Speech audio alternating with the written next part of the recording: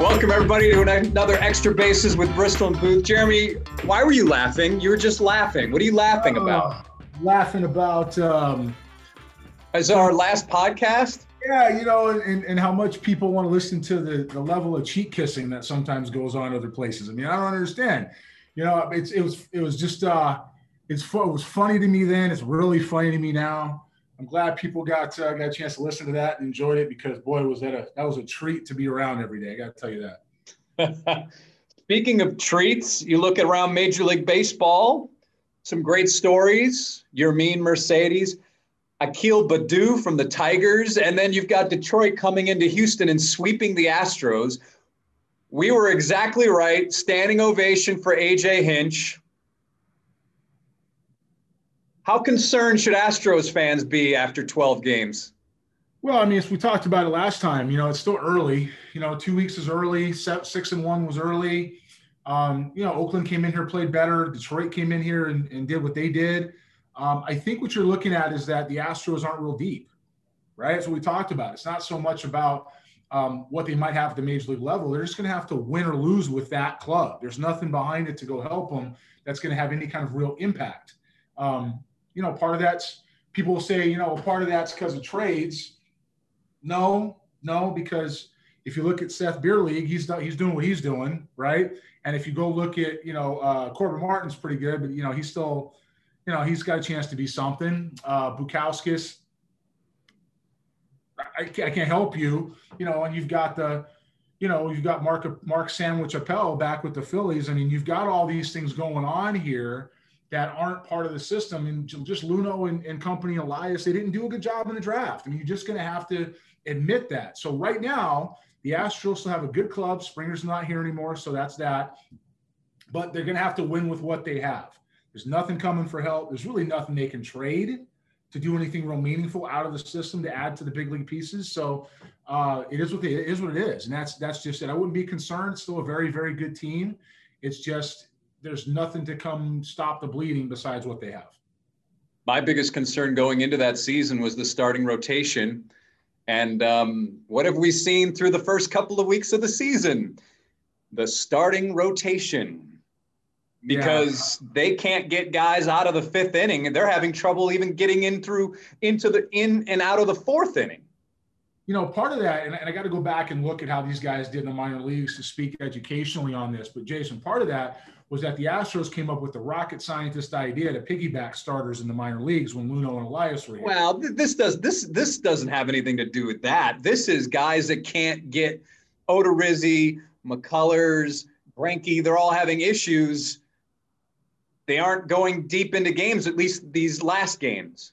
Part of that is going to be build up. And if you look at the younger kids, it's going to be, Greinke's in a spot in his career. They're getting rocked, Jeremy. They're getting rocked. I understand, but Greinke's in a spot in his career where the twilight is probably finding him now, right? So it's smoke and mirrors. It's tricking guys to understand how to pitch. And if he misses, it's going to get hit, okay?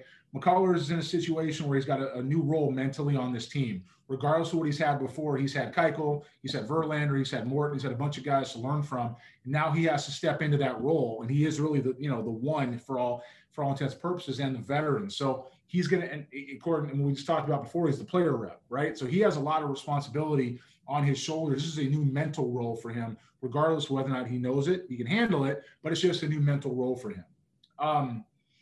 When it comes to a guy like Odorizzi's a fifth starter. That's what he is at this point. He's a guy that can give you innings. He is a 5-inning guy now. He's not going to be a 7-8 inning guy. So you've got somebody in the twilight of their career who can pitch and still win games for you. You've got somebody who has to be a number one that's learning how to be a number one now, who's probably not really a prototypical number one, but still learning how to do it. And you've got the other guys is a guy that was signed after the fact, should have been signed beforehand, but signed after the fact, after Valdez went down, I believe.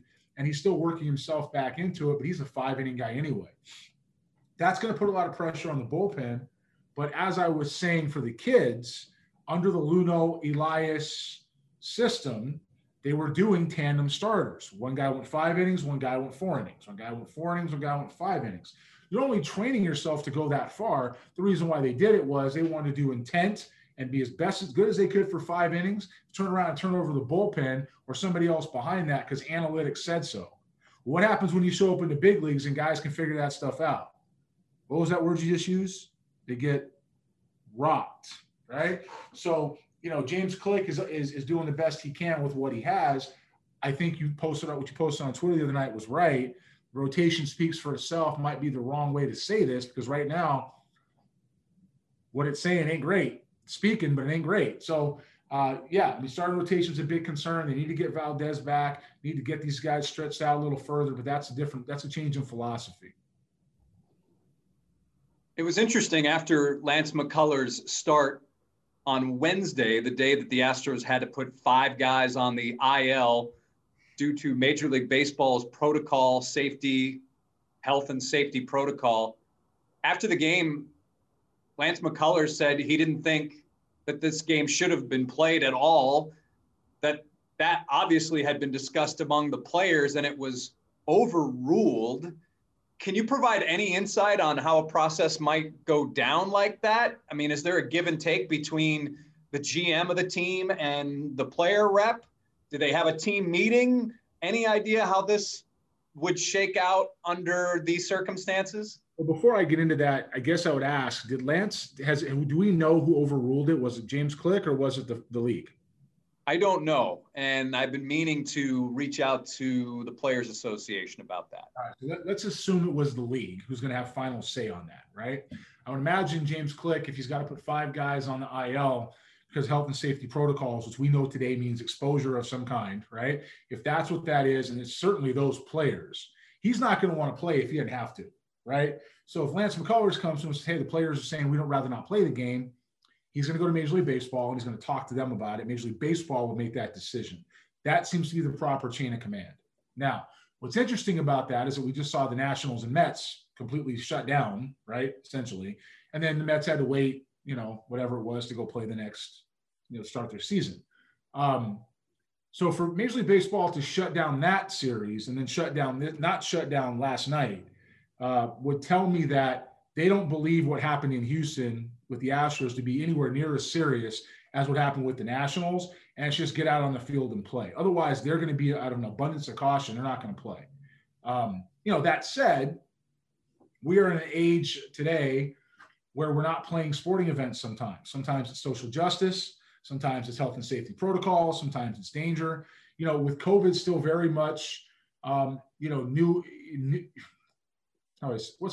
COVID being very much not new, but evolving, I guess is the word I'm looking for. Even when it comes to some of the vaccines, that are out there and how they're being moved around and what the news is coming out about them. If players don't want to play because they feel like there's a risk, probably should listen to them. That's just my opinion. Doesn't mean they're going to sit out for a week. It just means that, hey, we got 5 guys that just went on the IL. Maybe we could take a look and see everybody else, what's going on, help set the protocols first before we go back on the field. I don't think that's unreasonable. I understand why they would want to play the game anyway, but I also think that the players are the ones with their bodies out there and they should be listened to. And it's interesting you mentioned the Mets and Nationals. That's one of the things that Lance McCullers mentioned after the game was that it appears there are different rules for different teams. And I know based on what Lance said and how he said it, there was some frustration behind that. I also think it's interesting that I go back to the first day that the Tigers came into town with A.J. Hinch, their former manager, and I vividly remember 2 of the first persons to go up and greet A.J. Hinch. They were not wearing masks. 2 of those players are now on the IL, those being Alex Bregman and Jose Altuve. Again, I'm not saying they have it. I'm not saying they could transmit it to anybody. I'm just saying, if you're a member of the Detroit Tigers, obviously you've got to have some concerns too, based on just your contact with the team during this road trip and your stop in Houston.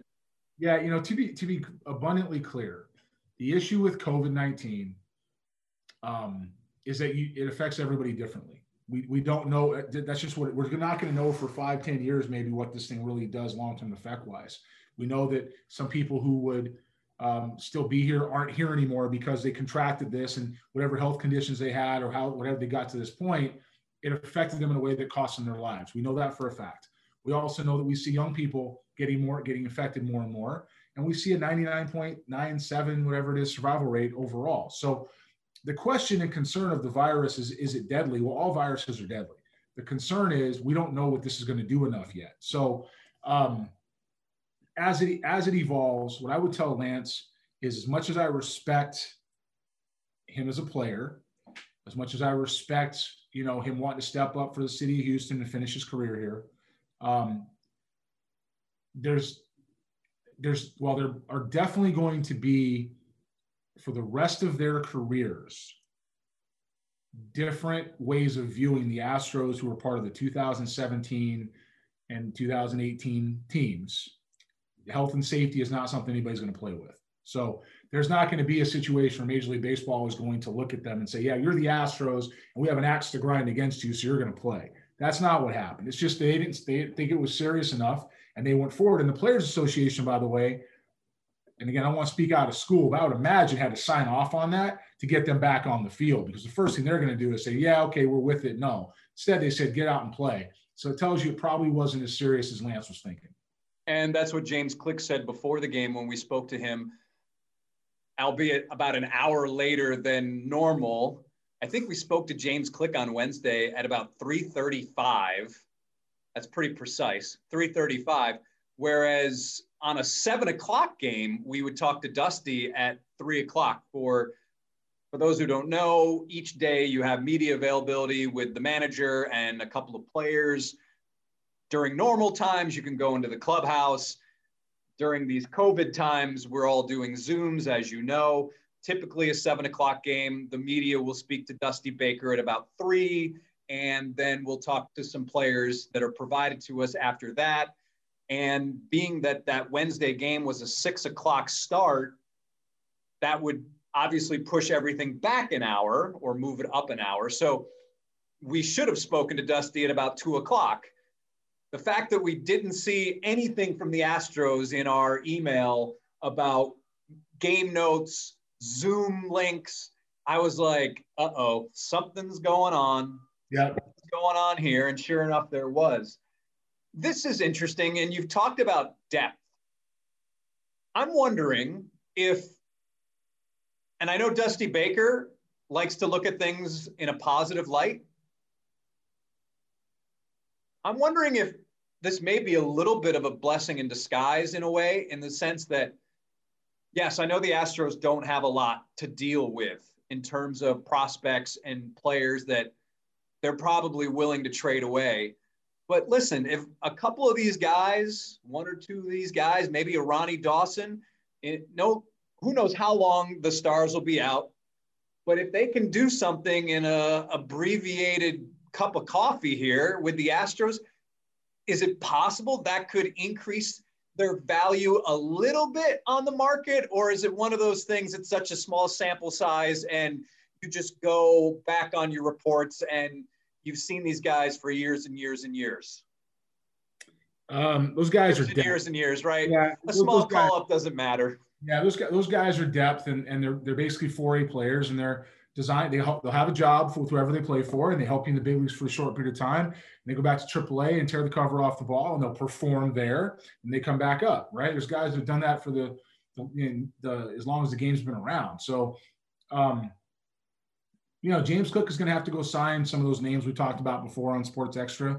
To go ahead and do some things that way, most likely. I mean, we talked about Reddick at one point. He's obviously in Arizona. I mean, if he wants help, it's going to come from the free agent pile. It's not going to come from at least any meaningful help beyond a short stint from the guys he has in the minor leagues. And, even Kyle Tucker, we talked about this off screen a little bit. Kyle Tucker, I've never been a Kyle Tucker fan from a performance standpoint. He's got power, he's got athleticism. Heck, he's in the big leagues based on athleticism, right? But the hit tool is wanting. And, he's been around the league now enough. This is, we're not talking about a kid that just got here now. He spent all of last year in the big leagues. He spent, I want to say, almost all of 19 in the big leagues, right? So it's 19 and 20. And he certainly spent part of 18, I believe, in the big leagues with a call-up. So he's been here 2.5, even if you give him, I don't know what the games were in 2018. Let's say he played 40 games. He played 60 last year. That's 100. I can tell you how many games right now. I got it pulled up. He played all of 19 for sure. No, no, he didn't actually in the bigs. So in 2018, he played 28 games. 2019, he played 22 games. 2020, he played 58 games, and obviously now he's 12 games in. That's a total of 120 games. He almost has a season, a full season's worth of at-bats, 426 in his big league career. And, you know, for a guy that's been touted as an all-star by the previous regime, it's kind of underwhelming, the first 120 games. There's been flashes, don't get me wrong, leading baseball, at least the league, in triples with 9 homers, but there's a lot of swing and miss. Well, swing and miss is a tone of the hitters today that we have and the approach they're taking in general. I mean, second year in a row now that strikeouts are outpacing hits and will continue to surpass them. So that doesn't bother you? No, it bothers me big time. I mean, I think it's complete lack of development. It's a sideways thing that Luhnow and some of the people that they were around and Elias have taught into the game and force-fed analytically. You know, we talk about some of the issues I've had with some of these people. This is a large part of it. The stuff we're talking about, we're still evaluating players on contacts, right? Look at a guy like Bregman. You know why he's so good in Altuve? They make contact.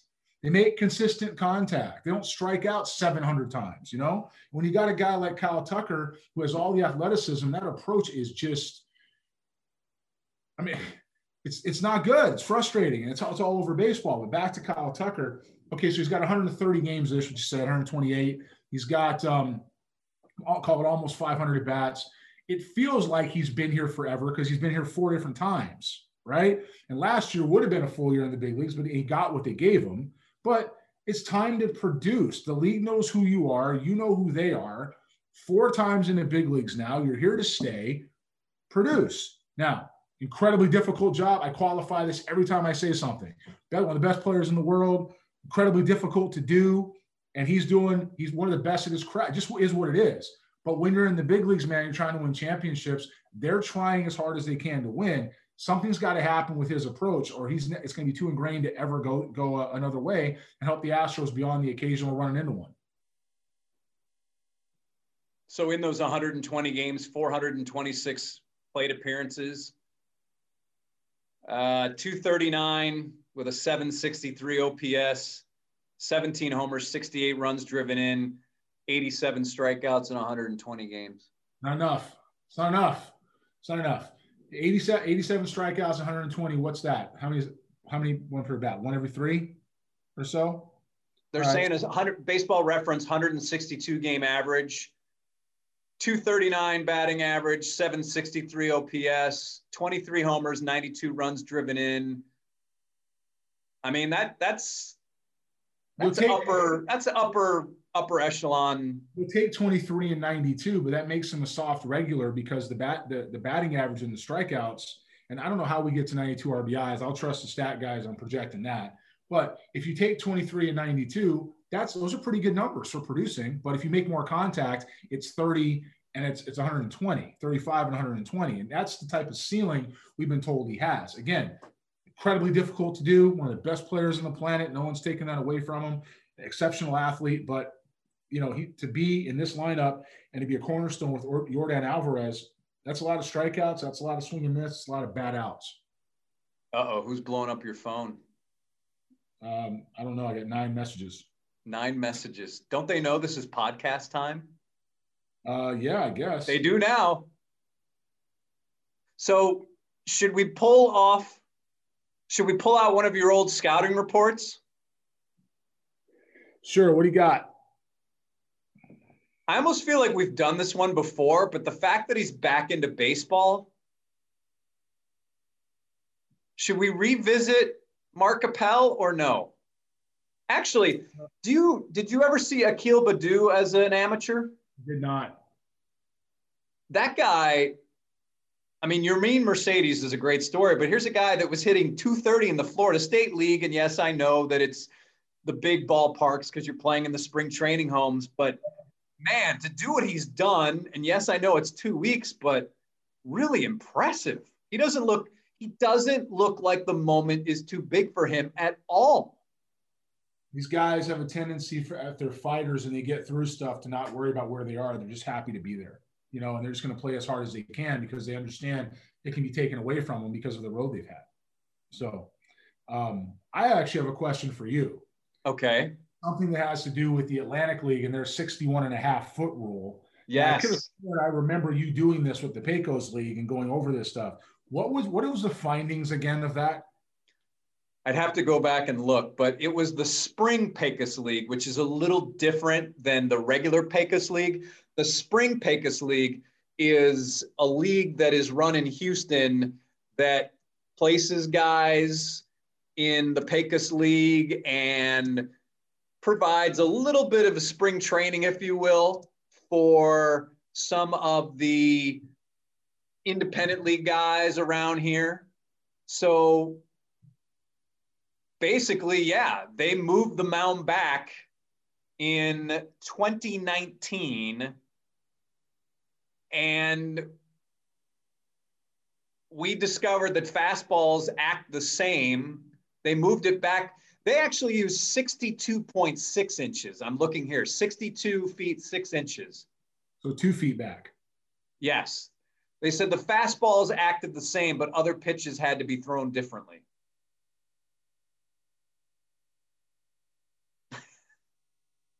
What about the DH rule, where the DH, once the starting pitcher comes out, the DH is gone? That's ridiculous. I can look at your face. Jeremy's rubbing his head. And why? I don't understand why we're trying this. I don't. Because they want to speed up the game. Jeremy, yes, the Wednesday's Astros-Tigers game. 6:10 start, went almost 4 hours. Stop having guys swing and miss and throw as hard as they can off the backstop. It's not Bull Durham. Stop, train guys to play the game differently instead of promoting this false narrative about true outcomes. The only situation in the game that's a true outcome is nobody on, nobody out, top of the first, 0-0 count. After that, the rest of it changes. 0-1, 1-0, 2-1, man on first, nobody on, 1 out, 2 out. The entire approach to it's not a true outcome. Just that one's a true outcome. It's a fallacy. It's an outright lie, and we've completely taken the game and made it a certain way. And now we got to come up with, and pardon the expression if anybody's offended, slow pitch softball video game rules to try to turn around and make baseball into something everybody can do, because apparently we've made it too difficult because we're playing it the way it wasn't intended. Unbelievable what's going on. Unbelievable.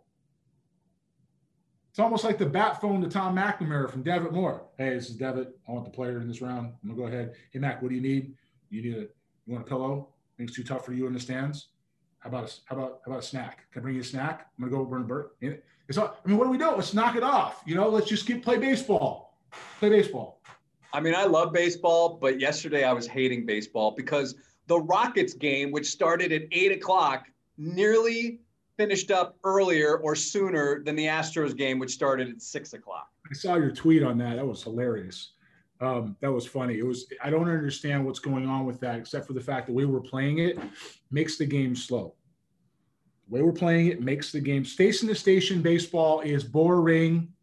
It's boring. Where's the guy stealing bases? Oh, wait a minute. Probability says we don't steal bases? Oh, I get it. So now we're going ahead and catch on one knee. Hold on. Let me see if I can do this back. I'm going to catch on one knee behind the desk. I'm going to catch this podcast on one knee, just like that. And I'm going to go ahead and everything's going to go right by me because I can't move. Okay? And all of a sudden now we're going to give up all these extra bases and guys are going to run that way because we got guys throwing 117 miles an hour not knowing where it's going. I don't get it. I don't get why, if you have to create rules for the first time in 130, 50 years, whatever it's been, you're probably doing it wrong. You don't need to 150 years. You're creating rules to a game. You're changing rules to a game. You're probably doing it wrong. All right. Go ahead. I'm sorry. No, that's it. Just saying. I'm at the box. Here's the soapbox. I'm going to jump back down and sit in the chair. I don't understand why we're doing it this way. All right. I found a scouting report from 2012. Okay. I just want to get where he's at right now.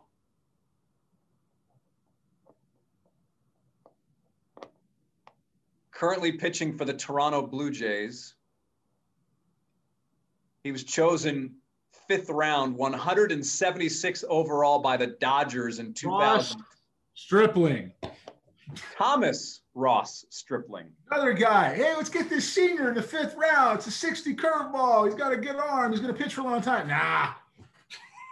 We're going to take this guy from New York who no one ever heard of. All right, here's what you wrote back then. 4th starter in major league role. Command and control pitcher with an out pitch, breaking ball, and enough fastball velocity and command to protect it.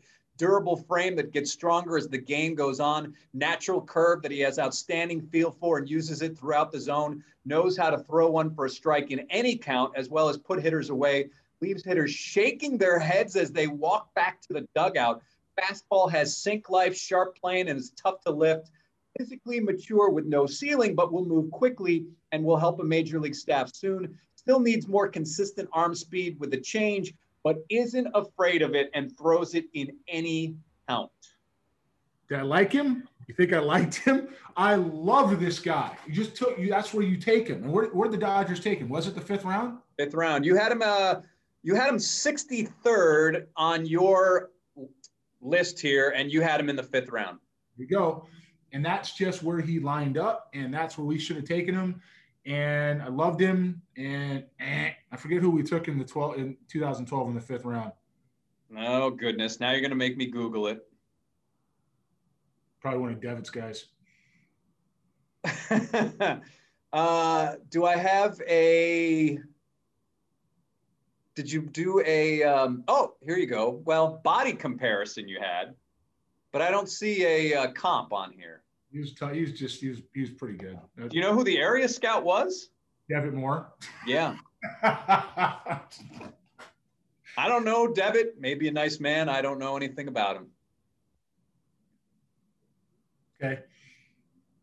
Brandon Morrow was your body comparison.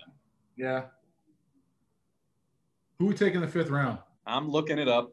Well, you know what it was? Devitt didn't want the guy. That's right, because he had the area. He didn't want Stripling. He didn't want Stripling. He didn't want Waka. He just didn't want these guys. I don't know. I do. I don't know anything about it. I got it. I was there.